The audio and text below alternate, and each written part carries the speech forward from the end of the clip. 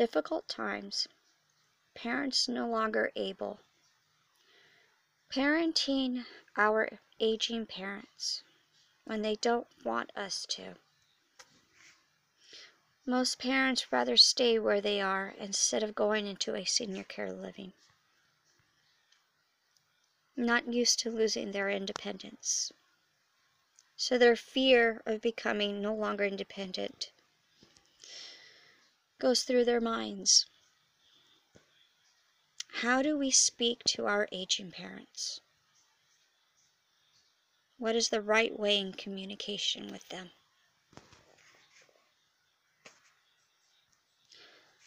This is CM Radio Life Talk. I'm your host, Karina Martinez. And today we're discussing about aging parents. As being caregivers for our parents, it's pretty difficult in knowing how to communicate with them. And it can be very stressful, seeing our parents deteriorating or changing when they used to take care of us so much, and the roles have changed. But how do we communicate with them?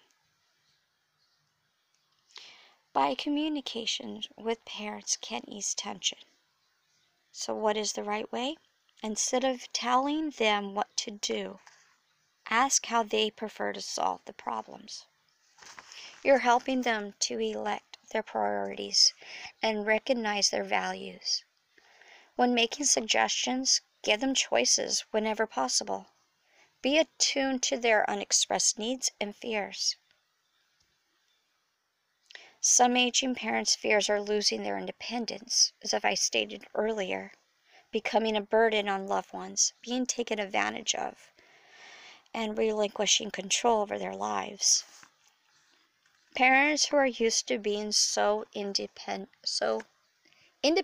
basically, and not relying on anybody, it's more of a fight and a struggle because they don't want to lose that.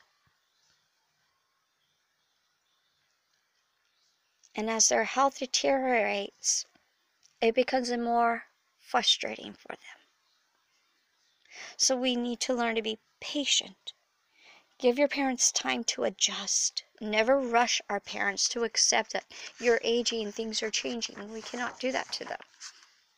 Let them know that we're on their side. Instead of yelling at them, realize what your parents want. As family, we have to come together to make arrangements in helping them. Looking for assistance if we need that. We need to talk openly with them on how choices affect our parents.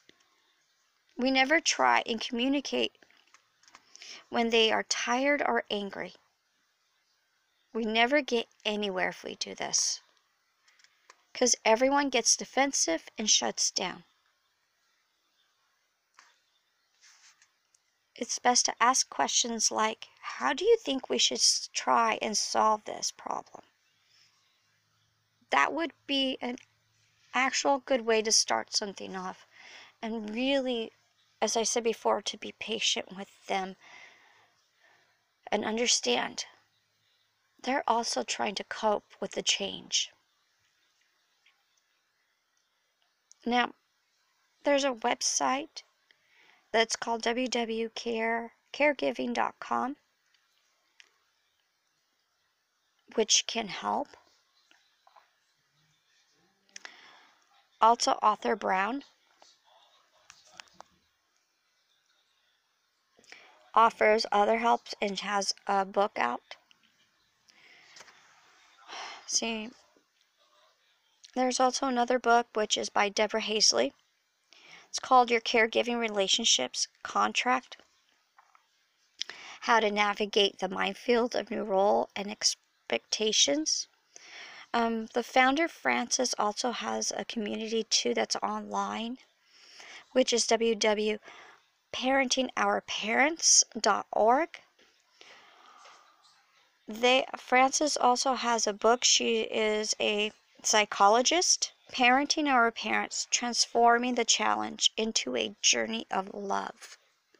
These are helpful guideline books and communities that are there to help or to give insight on things, shared experiences of others who are going through the same thing, dealing with aging parents, how we should handle and speak to them. The communities, because a support system is a good thing to have, because these are stressful moments, these are stressful times, and it hurts and it's heartbreaking.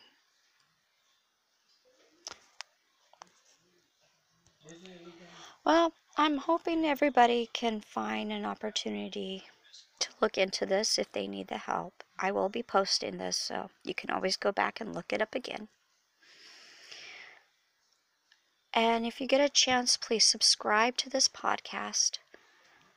Also, hit a subscription button on my YouTube channel that I have and subscribe to there. And I will list a link to that so that way you can check it out. But I wish you all the best.